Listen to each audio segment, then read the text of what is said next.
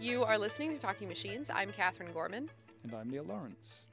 And Neil, I wanted to talk a little bit today about some really interesting steps that are being taken to sort of create new groups, create new areas for thinking in the community. And there are two that I wanted to mention in particular. First of all, the artificial intelligence sector deal that was announced recently by the UK government.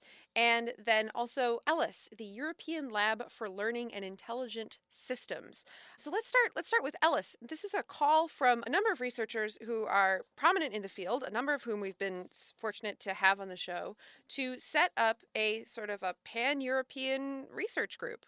Just to give some context, so it's a letter, sort of an open letter, but to, I guess, European and EU government and potential non-EU government leaders, which is a sort of, I guess, a call for action around, I guess, it's machine learning. So it's rather nicely, it's not AI. It's actually, I think, specifically doesn't use the term AI. It's specifically machine learning, although it talks about AI investments for other places. But it's interesting that that ML is at the heart of the societal road. So it is mentioning AI driven by ML, which I think is certainly a perspective I'd agree with. So, and in fact, they define it using machine learning to include areas of AI that strongly influenced and driven by machine learning, much to computer vision, natural language, and speech.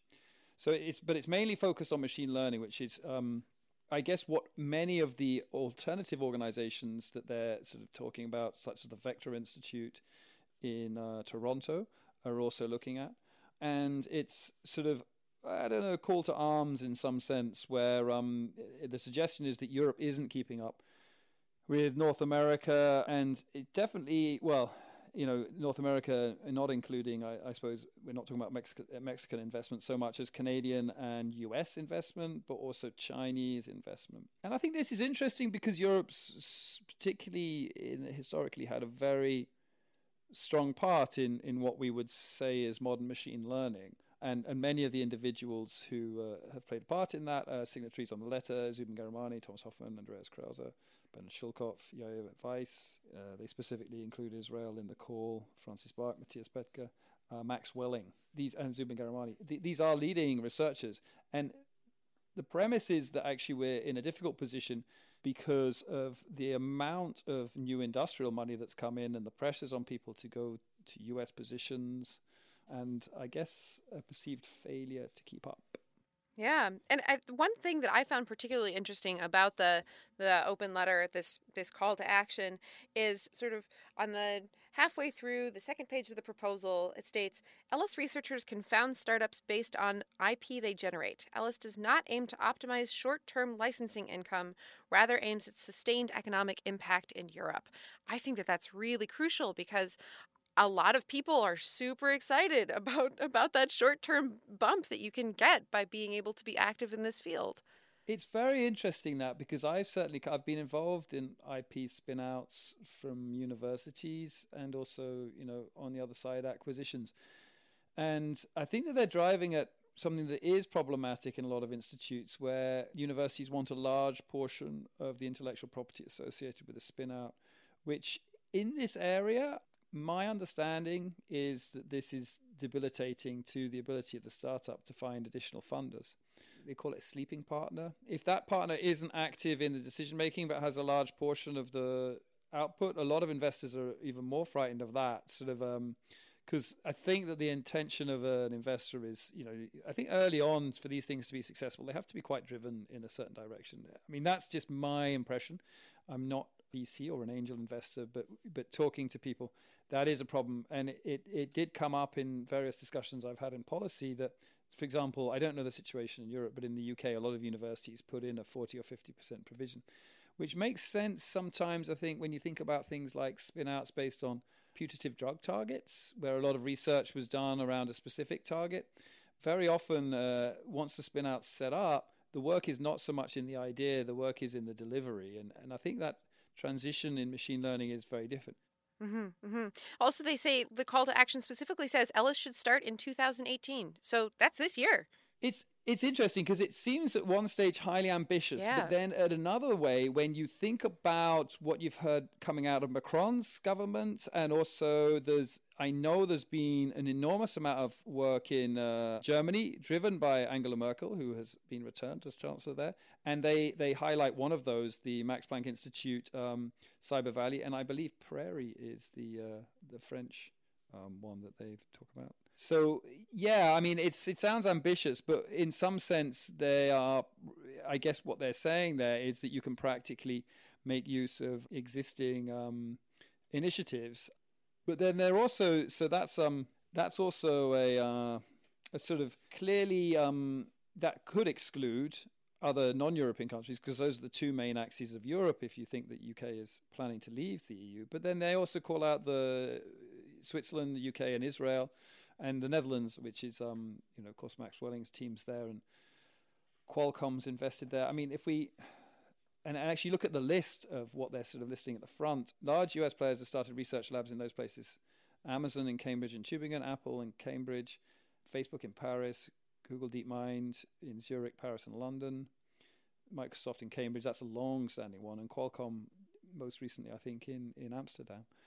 As they say, that the reason why those companies move there is to access local talent. But the interesting thing is they're saying that they contribute to local ecosystems. And just to give you an example of this, Microsoft is long-standing in Cambridge. It's been there since sort of 1998, I think. And the body of researchers who came to the UK to work at Microsoft and now distributed across the UK. Tora Greppel, for example, was someone who came to the UK to work at Microsoft, still lives locally, but works for DeepMind in London. The number of people in that position who, Ulrich Parquet is another example of that, came into Microsoft, now works at DeepMind. So these things, they do respond to initial talent, but then they also act as sort of hosts of talent.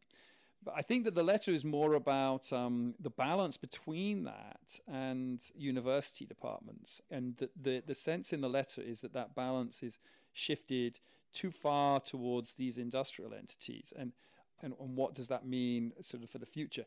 And I think when, in particular, I mean, people might have this sense of, oh, we're all there, in terms of AI and it's going to happen soon. I think, none of the letter signatories would think that. We're talking a long period of time. So that's why investment is important, because otherwise it may be that the centers of activity move elsewhere.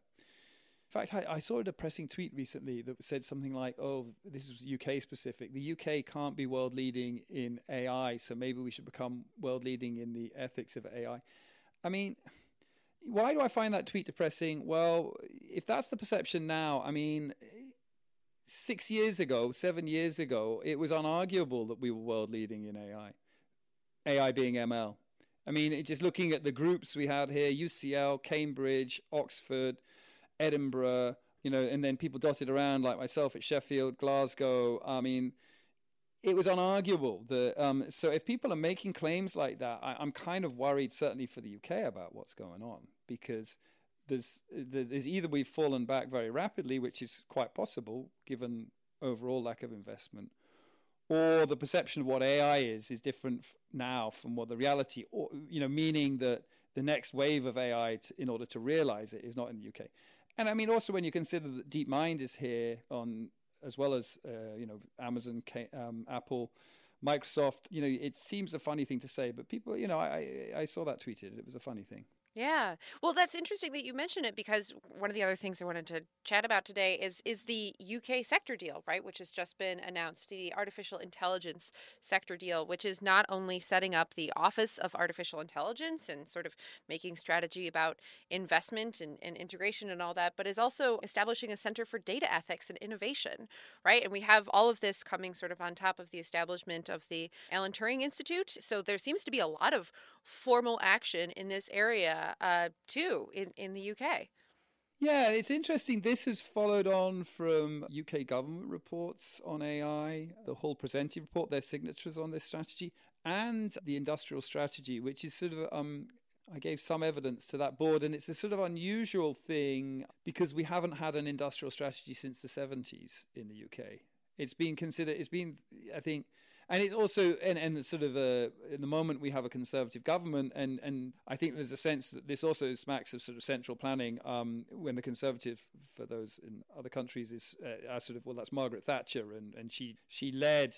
We talk about Reaganomics, but I think that there's large doses of Thatcher in there. So historically, the Conservative Party has been against that, and I think that it's interesting when you sort of read the initiatives and the investment. It looks exciting, but then I also wonder what it means to sort of centrally plan your AI. And it could mean very good things, depending on how things are set up, or it could mean sort of odd things. Like I don't know what I do when I get into the office for AI in the morning. There may be something.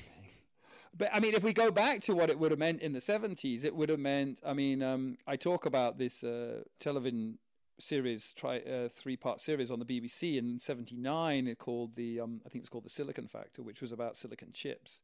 If you hear what they say, it meant for them, like what they expected government to do. It would have been, sort of training and working with small businesses to allow them to how to understand silicon. I mean, '79 was, I think, the year that Margaret Thatcher came to power, so it didn't quite pan out like that.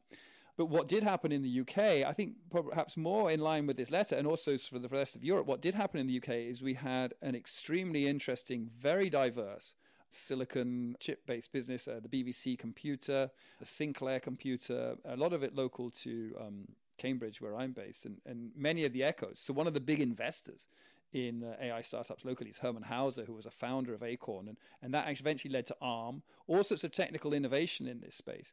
But in the end, most of that innovation was sort of squashed by larger multinationals. So that's sort of interesting. The flavor of the European letter, I think, has echoes of history. Olivetti actually came in and bought Acorn. Olivetti aren't much to be heard of today. Many of the European-based large tech companies don't really... I guess the Ferranti were working closely with the University of Manchester, were washed away by sort of larger market forces. So, yeah, I mean, it's very complex. I don't know if that's the sort of things they're worrying about. I would have thought that another thing to worry about is how you deploy, and in fact, they talk about it in the statement, how do you deploy these things safely and efficiently as much as possible. And I think that's more the Center for Data Ethics and Innovation. I think there's an interim center for that. So again, a lot of this will be about finding its role. How do these pieces fit in? I suspect, because unless the current government and the governments the world over have suddenly decided to return to sort of 5-year plans and centralized planning for our industry, then I presume it's going to be something a bit more like that. Yeah, if we're moving into 5-year plans, there are other things to think about. Yeah. And they announced large investment, but I don't know. I think the extent to which often these large investments are repurposed, there already is large investment every year in the UK. So I don't really fully understand the details of that. I haven't sort of spoken to people who are familiar, whether it's new investment or whether it's just a refocusing of investment. I think that's interesting as well, because I think probably the best period for investment is where Canada were. So Canada with CFAR. Probably, I think that's about a 7 million Canadian dollar grant, something of that scale. Probably the best 7 million the Canadian government had ever spent. Now, of course, there's a bunch of other millions that they probably spent that came to nothing. But they were very, very far-seeing in this area and quick to double/treble down on it. And you're seeing the results of that with all the activity in Montreal, as well as Toronto. So, I mean, clearly Toronto. But Toronto was figuring big with Jeff Hinton. I mean, Yoshua was in Montreal. That's been big as well. But the number of companies that have sort of moved into Montreal of late, DeepMind are there as well, right? With Joao Pinot. So if we were to list the sort of places they've opened up, they're in DeepMind are in Alberta as well. I mean, we're talking about, I don't know the exact Canadian population, but compared to Europe, which is like 350 million, right? It's a little bit smaller. It's perhaps larger in landmass, I think. Like it's a big old country. But I don't think they're investing in the landmass here. They get natural resources from that. I think they're investing in people. And of course, a lot of people move there. A lot of great researchers. Raquel Urtasun, who is one that immediately pops to mind. David Duverneau, who is Canadian, came out of Canada but goes back. Ryan Adams spent time there. You know, it's a who's lose list. I've not worked in Canada myself, but the number of people who are in Canada or have been in Canada. Hugo Larochelle going back to start up Google Brain in, I think, Montreal. You know, it's just astonishing what's going on there. So Canada is the model, but the question is, like, are you too late to the starting game? Do you have to have a slightly different strategy? I think that's the interesting question here. Definitely. Well, we'll have a link to both the artificial intelligence sector deal announcement and that 2017 white paper that outlines the strategy and the open letter for Ellis. And hopefully we'll hear more about these things in the coming weeks. You can find that all on our website, thetalkingmachines.com.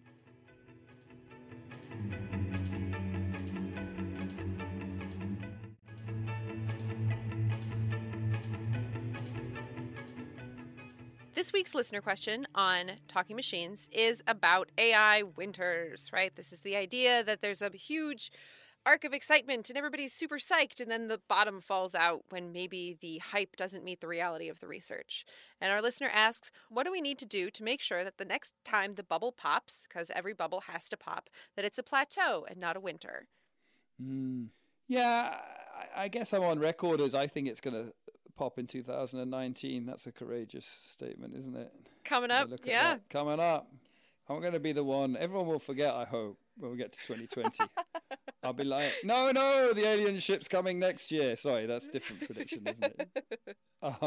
No, I think 2019, based purely on, like, I think kickoff is 2012 with the ImageNet paper. And then I think that the internet bubble burst around 2001, and I would put kickoff around 94. I don't know. I'm not giving you a specific. Probably it could be before that. So that's 7 years. It's based on 2 data points, not nothing, Yeah, look at that. I work with Bayesian methods. I can do this stuff. I have priors. You have a prior. I have a Perfect. prior. Okay, well, what's my prior coming? I think it's the systemics. That what are these things driven by? They're driven by expectations and reality, and the difference between two paces. It's like the period over which technology can deliver versus the period of people expect it to deliver. So investment decisions are often made with 2 to 3 year horizons. Even if some of them are much longer investing, the majority are of that form. And technology, I think, it delivers its promise on sort of 7 to 8 year horizons. You know what? I think it will go longer than that. The effect that I'm not accounting for is I think investor patience is much higher now than it was in the dot-com bust. So I think that the 7 years is too short because of that. In practice, investors are probably more patient, actually largely due to Amazon. Because Amazon went through the whole sort of and actually took a long time to get back up. So, but I think, you look at Tesla and Uber, I don't think that could have happened. The length of time they're given to do something, I don't think that's possible 17 years ago. So it may not be till 2024 or something, I don't know, 2025. I think it's coming. And I think that the way you try and soften the blow is you sort of warn about it and you invest in things that are longer term and that don't rely on. I don't know what I mean by don't rely on the terminology. But going back to Mike's blog post from the other week, a company investing in data infrastructure is not going to miss out on anything, because I tell you what, data infrastructures in companies are really poor, relatively speaking. A company that sits down and thinks carefully about how they're assimilating their data and brings it together to one place, rather than spending millions on deep neural networks to be automatic accountants, is going to be fine. A company that thinks it can solve everything with some magical algorithmic solution and bets a lot of money on that, which, by the way, Marconi kind of did around the internet and almost disappeared as a company as a result, is going to be in trouble. And when the .ai bust comes. So softening the blow is down to the individual responsibilities, I think. Definitely. Yeah, engaging in the conversation in a way that's going to allow you to learn more and sort of differentiate what's going on. I think that's really the thing that you can do. That's the best seatbelt right now, is to explore, find out what's really happening, learn as much as you can, and learn about the stuff that you should be excited about, and learn how to tell that apart from stuff that might look like it, but is not actually there yet. Yeah, don't get out of your seat and put your arms up, because, don't get out of your seat. Don't get out of your seat. The fasten seatbelt light is on. Don't get out of your seat. Well, I think it is. I could, of course, be totally wrong. But that's the clever bit about speculation. You know, you can be That's totally true. wrong. Yeah. If I am wrong, we'll just wipe all these recordings and no one will ever know. Yes. If I'm right, I'm going to keep playing it every day. If you have a speculation for when the bubble is going to burst, or if you'd like to vote for Neil's speculation of 2019 or 2020 and Or add if to, you think it's going to go up forever. or if we're just going to keep expanding forever, you can tweet at us at TLKNGMCHNS or write us at thetalkingmachines@gmail.com.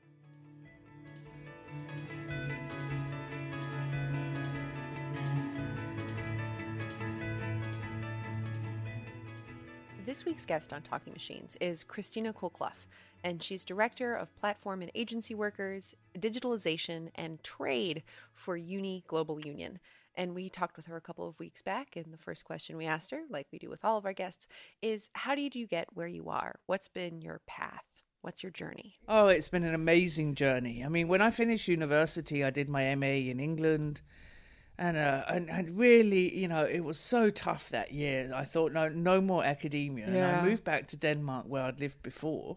But the university kept on phoning me and said, hey, listen, we really want you back. Yeah. And da-da-da. And, you know, I finally went back to the university and was a labour market researcher for 6 years. Wow.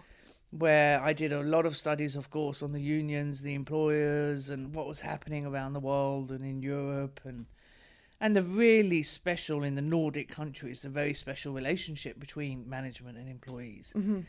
But through that job, you know, I got to be quite well known for being a bit of a kick-ass keynote speaker, and got a phone call one day saying, listen, hi, we're from the Nordic financial unions, and we're looking for a general secretary. Will you apply? And I went, you know, stop flirting. Yeah, right.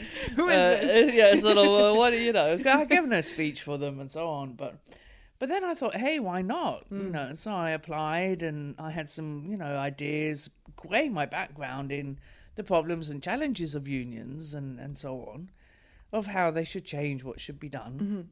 And I got the job. So moved to Stockholm in Sweden and was general secretary there for almost 6 years. Wow.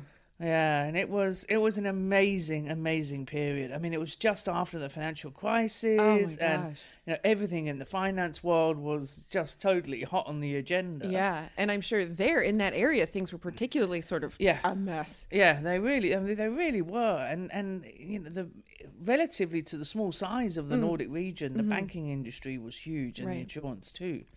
But we changed the whole organisation to be very sort of lobby orientated towards the EU and so on, and had just, I would say, fun. You know, it was amazing how the board of the unions who were affiliated were just, you know, totally on board on, you know, we've Nice. got to do some change here. So, and that's, you know, probably where I am best, you know, in the change process. And this job really sort of taught me how great it is to work with something you believe in and that you know something about. So you have the passion and the knowledge. Pretty And amazing combo. yeah, so that was great. But so where I landed today, this is quite interesting because my very first job when I was a researcher was on a Nordic research project about international trade union Oh, wow. cooperation. So I went I was editor of one of the books, and I went to my current workplace to interview the general secretary and some of the heads of departments. And when I left there after 3 days, I said to my assistant, one day I'm going to work there. And now, you know, 16 years later, I now work there. Fulfilled your own prophecy. Yeah, That's so fantastic. It's great. And tell me more about the job that you have now at the place that you prophesized where you would have it. It's just so fantastic. The big chunk of what I do has everything to do with trying to understand AI, data, how all of this is disrupting labor markets, what will it mean in relation to the work we have, the types of work we have, how does that interplay with our human rights, our fundamental rights, and so on. So that's sort of the big part. And then, of course, you know, since then, this whole thing about the gig economy has flourished. Right. And we organise people who work in temporary agency work, and so we thought, okay, let's combine that with the platform work. So I also globally am responsible for those workers Oh my and gosh. trying to organize them and find out what's happening really. I mean, a lot of our unions are, number one, changing their statutes so they can organize the self-employed. Mm. You know, if you think about it, the history of unions, it was very much focused around the employee, the Right. person working in a company, you know, on At a physical permanent place, contract. everybody who shows up at 9 or everybody who shows up at 3. Yeah, Exactly. totally. So now more and more of our unions across the world are now bringing in and welcoming and organizing the self-employed. Wow. Now there's a problem there, which is so outrageous. People who are self-employed and don't have employees of their own, they are by law regarded as single unit companies. Right.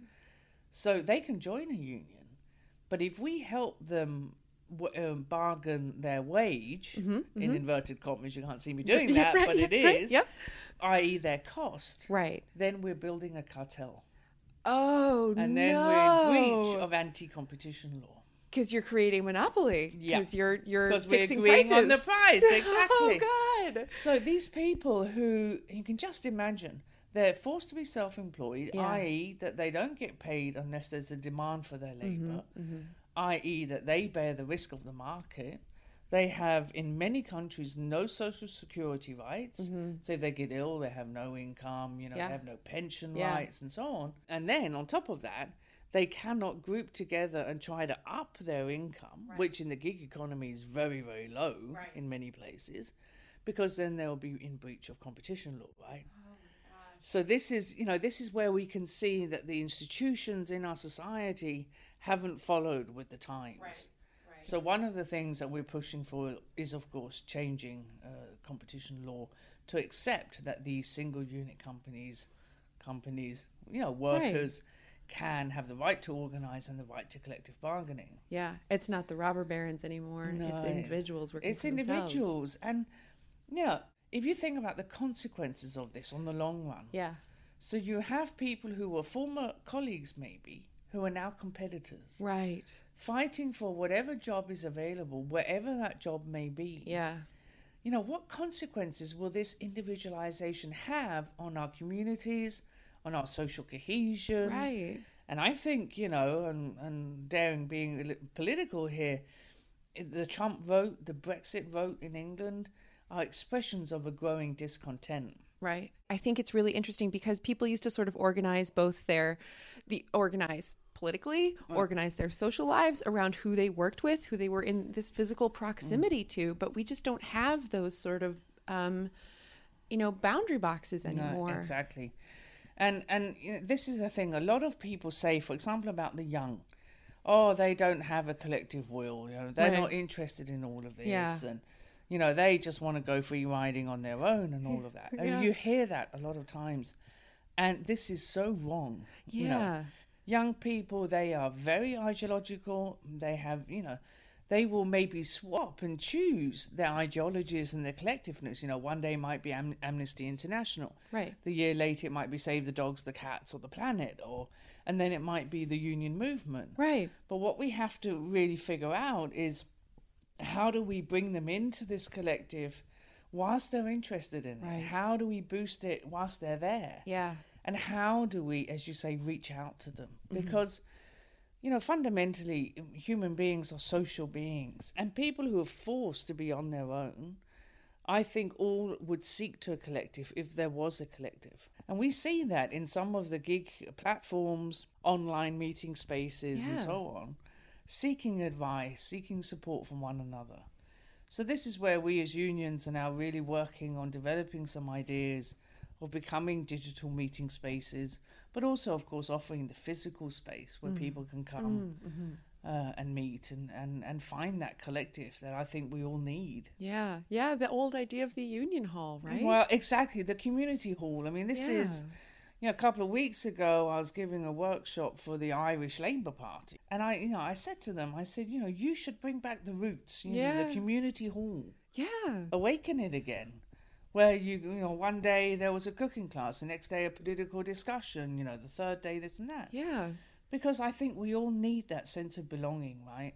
We had all of our Girl Scout meetings in UAW 245. Well, there you go. Yeah, There you totally. go. So I think this will be really, really important. Yeah, definitely. And then my last portfolio, which seems, from the offset when I say trade agreements like TISA, TPP, all of that, it seems like, this is a bit of an odd thing.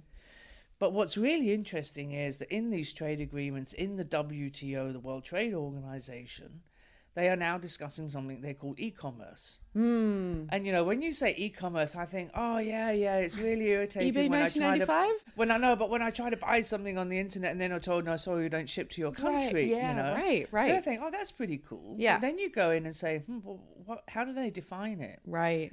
And it's all about the free flow of data. Oh my gosh. It's about making sure countries don't keep the data in their countries. It's about technology transfer and so on. So suddenly these three portfolios just really make sense together, right? One huge thing. That's so fascinating that you mentioned e-commerce as like the watchword for one group about the free flow of data and that kind of thing. Yeah. What do you think is the most sort of crucial piece of information that has the most number of different names depending on who you're talking to? E-commerce. Yeah, okay. No, but it's such a word that it's become a household thing now, right? Yeah. Oh, yeah, I can shop at home, I can buy things at home. And, just walking down the street here, I was walking behind two ladies and they were talking about, that one of their parcels hadn't arrived. And then the other one said, but I get all of my shopping online now. Right, yeah, right. And then people say, this is convenient. Right. This is a really convenient thing. And then you start thinking about, this whole word convenience. Right.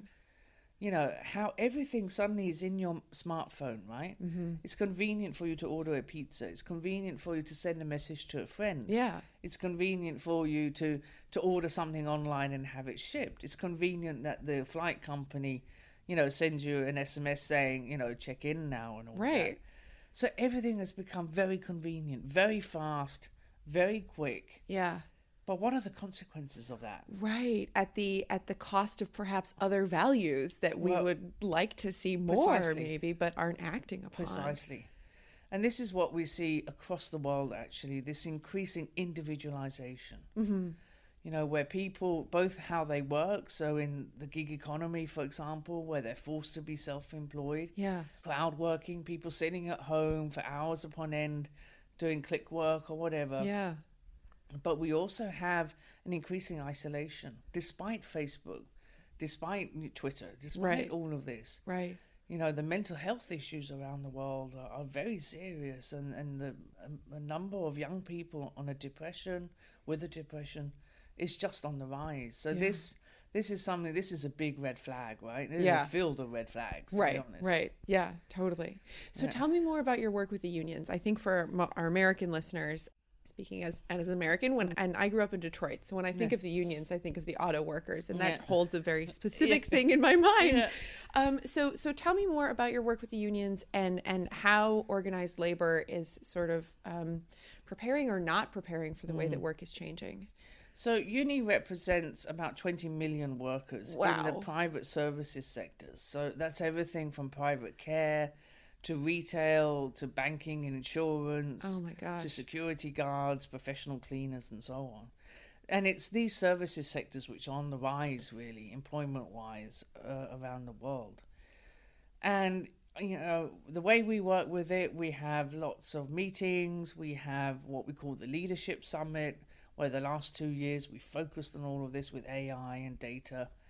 And then I give lots and lots of speeches. I'm out there, we do some trainings, we discuss the implications of this. And then recently, just before Christmas, we issued 2 very key documents, which, and I'll, if I can spend a couple of words on that, one of them has to do with workers' data rights. And I found out when I started looking into this whole question about data ownership, data control, and so on, what regulation is there in the world that protects the data used by companies, in companies, right, monitored on their workers and so on? And apart from a few countries in the European Union who have adopted a certain particular paragraph in the GDPR, there are no specific laws anywhere in the world on workers' data. And then I was thinking, but hang on here. This whole concept of management by algorithm, Right. which we read suddenly more and more about in the press and elsewhere, going, well, if I, as a worker, do not have the right of access to the data that is being mined on me or used by the company, if I can't, as a shop steward, say to the company, I'd like to have insight into what data you're using, because why have the last 8 people who received a promotion all been men? Right. Or something, Yes. Yeah. How can we check that the data being used is within the law, is morally correct, is ethically acceptable, Right. is anti-discriminative, and so on?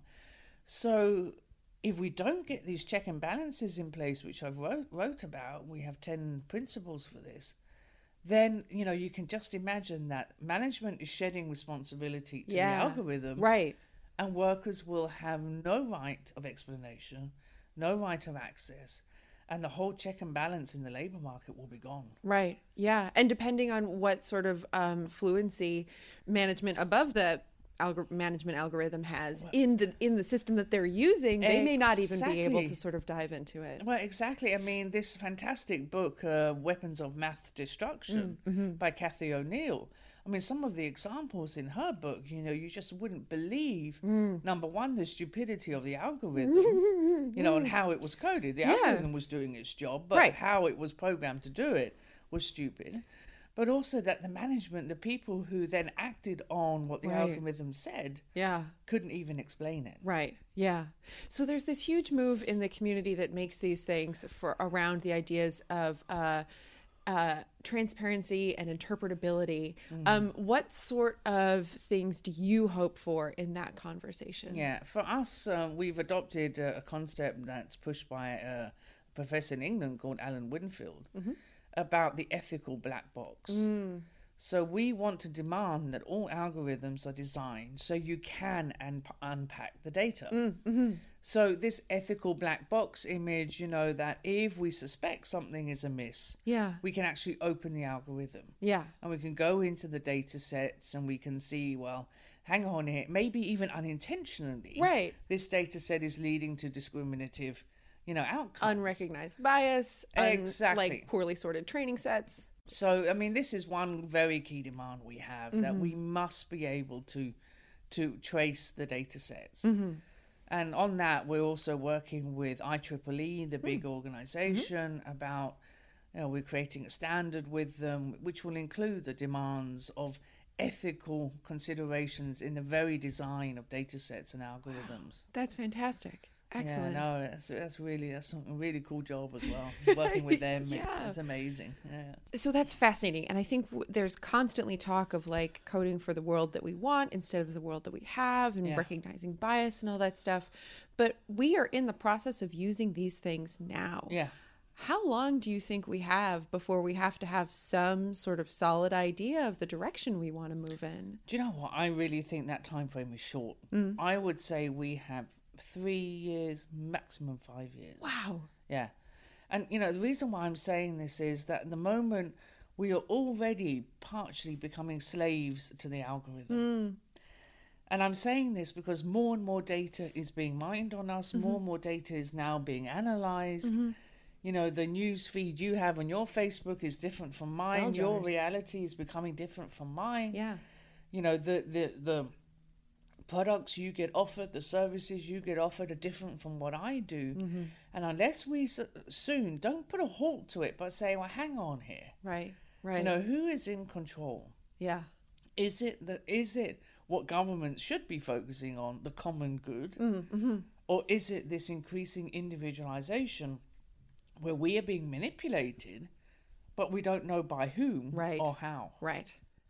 So I think this whole thing about, if we start putting some boundaries onto, what type of data ownership control system do we want?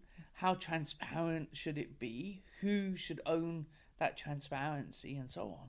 Unless we start really putting some global policies in place on that very, very soon, then it's too late. Yeah, definitely. So sort of on the opposite end of that thing, a lot of our listeners are the people who are doing this work and coding these things and like literally sitting in front of their computer making these things.